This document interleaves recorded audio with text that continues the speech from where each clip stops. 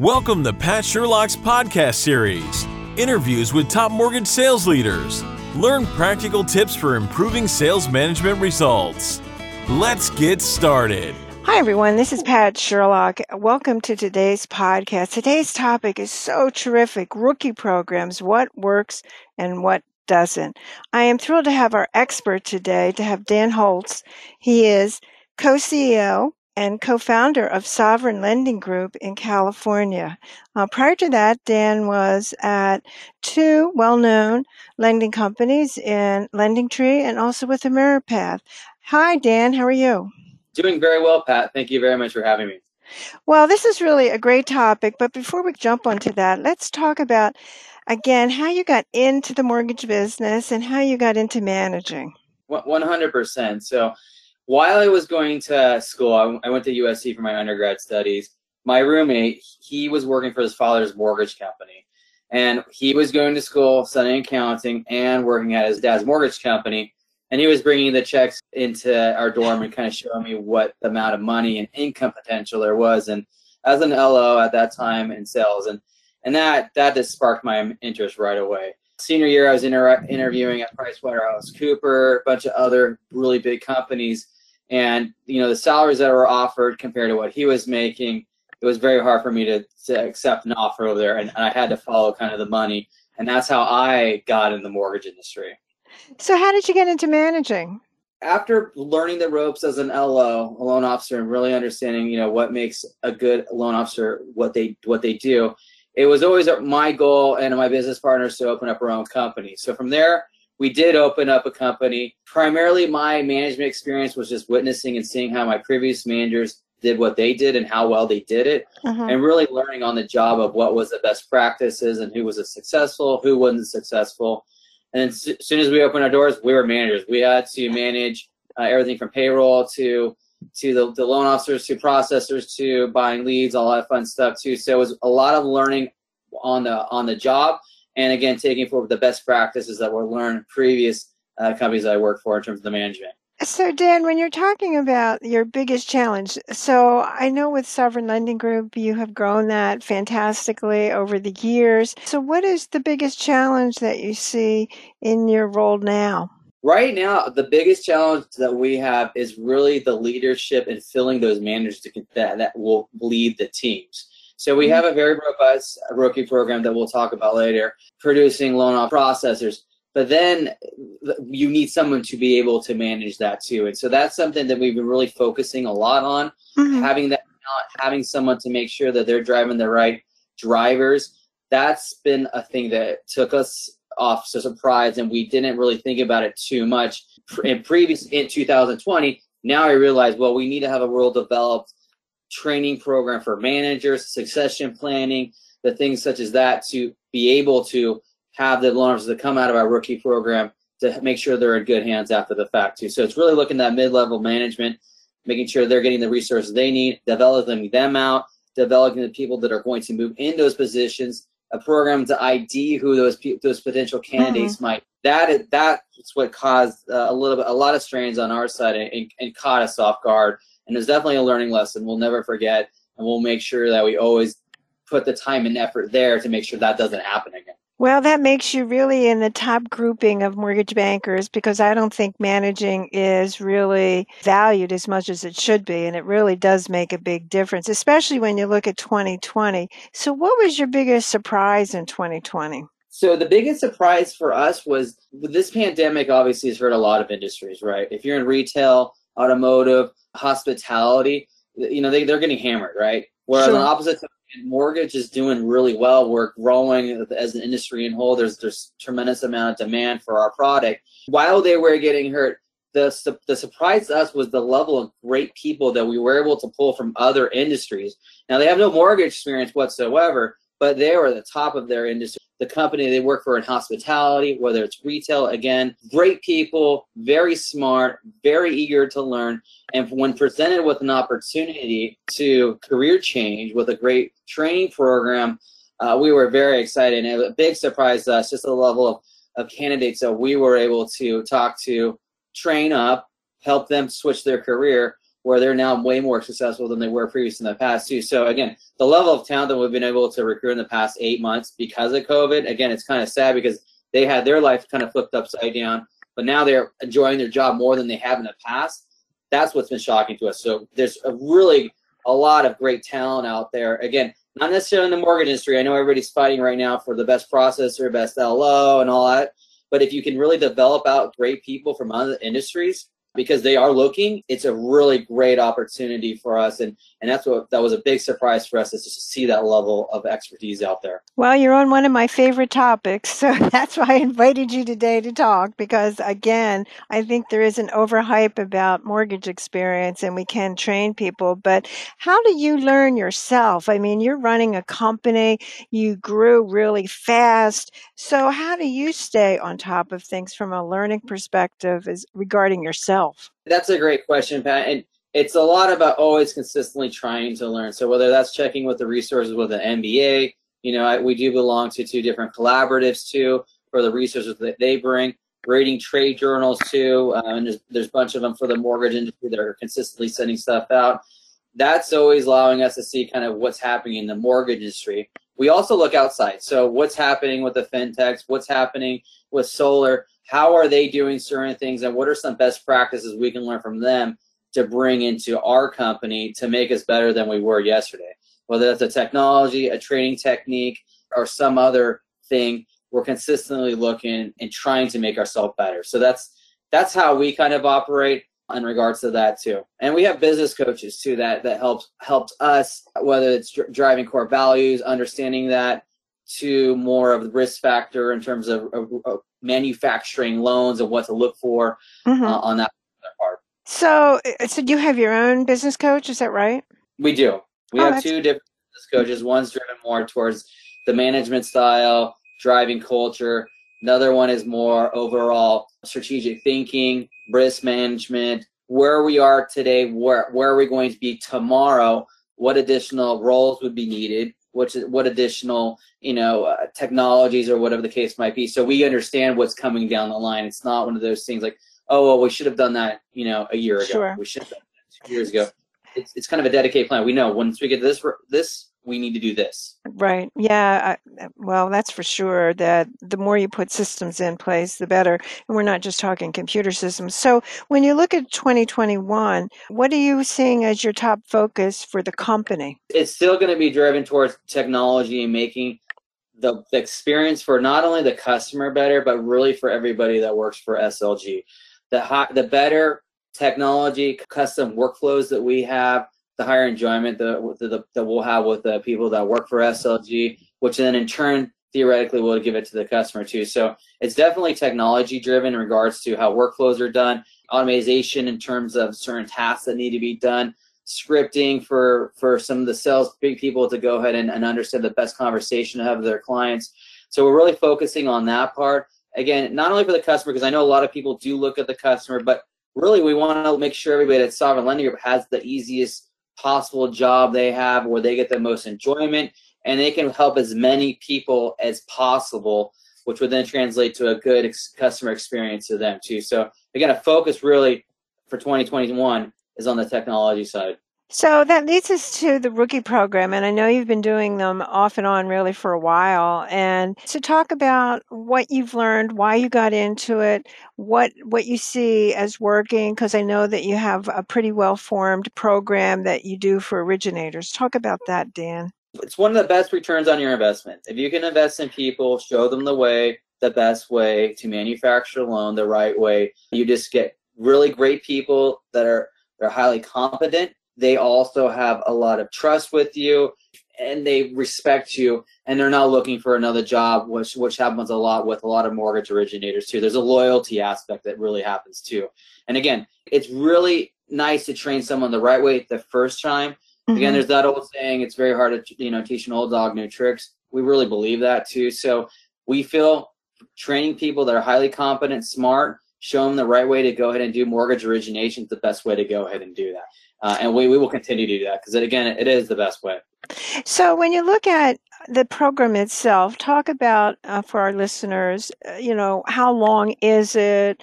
What type of topics? Can you fail out of the program, or talk about how the mechanics of it work? And then I'll talk specifically of the sales. We do have some for processors, but on the sales side, the first 2 weeks is all about passing the NMLS test. If you can't pass the NMLS test, it really screws up just the timing through everything. So there's a big focus on that. It's really, we're paying them to sit there, learn, understand the NMLS, and we really want a high success rate on that. And we really do get a good success rate on that in terms of passing, due to the fact that we're allowing people 2 weeks dedicated time to understand the material. And mind you, a lot of these people have never done mortgage before too, so it's brand new to them, and there is a huge learning curve on it. But we feel the test is definitely very learnable. A pass rate on our side is right around 80% on that too. If you don't pass the test, there are other opportunities at Sovereign Lending Group, but we don't necessarily let them stay in that class because, again, you got to wait 30 days before you're able to take the NMLS test.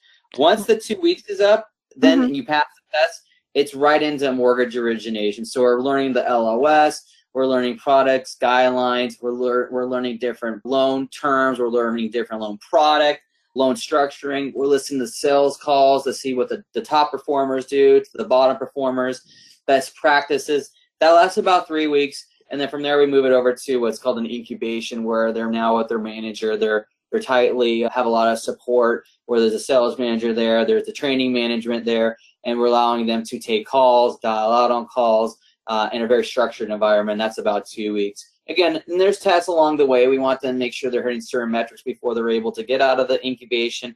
But in whole, that's kind of a 50,000-foot look down of how that particular training program works. So Dan, what have you learned? I mean, what did you correct as far as how you designed the program for these people that had working experience but may not have known the mortgage business? That is the most important question, because we had to learn it, and it costs money to learn certain things too. So really, it's all about getting great candidates into the training program, okay? It doesn't, I guess the training program can be whatever, but as long as you have really good people in there, they will do well. We learned that the first time we just kind of put whoever we kind of signed up for into that program. The second time, like, hey, we got to change this around. So we actually added additional team members to our talent acquisition team, recruiting, to then be able to cast a larger net out there to get more candidates to come in here. Whereas the salesman and the sales trainer were able to be a lot more picky. Again, we do, have, assessments before they do, go through the interviewing process and make sure, they're competent in certain areas.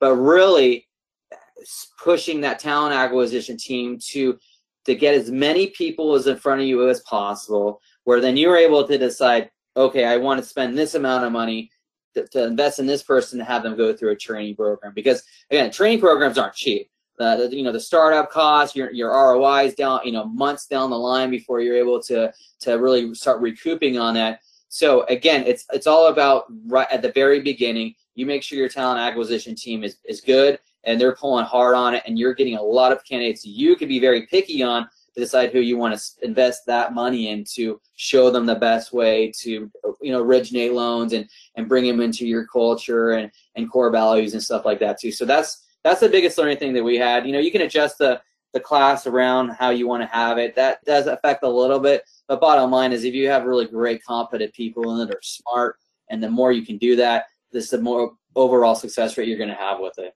So Dan, what percentage of the people, what is the average size of a class, and what percentage of the people actually end up getting onto the floor in your case, because you're doing consumer direct? I mean, what does that look like from your tracking? That's a great question, and it varies. So the beginning was smaller, about 30 individuals that we'd bring in. You have your fill rate, so about 6 would maybe fall out. So now you're in a class, you have a class of 24 people. Again, and that would be split up into 2 teams. We did start going a little bit bigger towards the end of last year, 2020.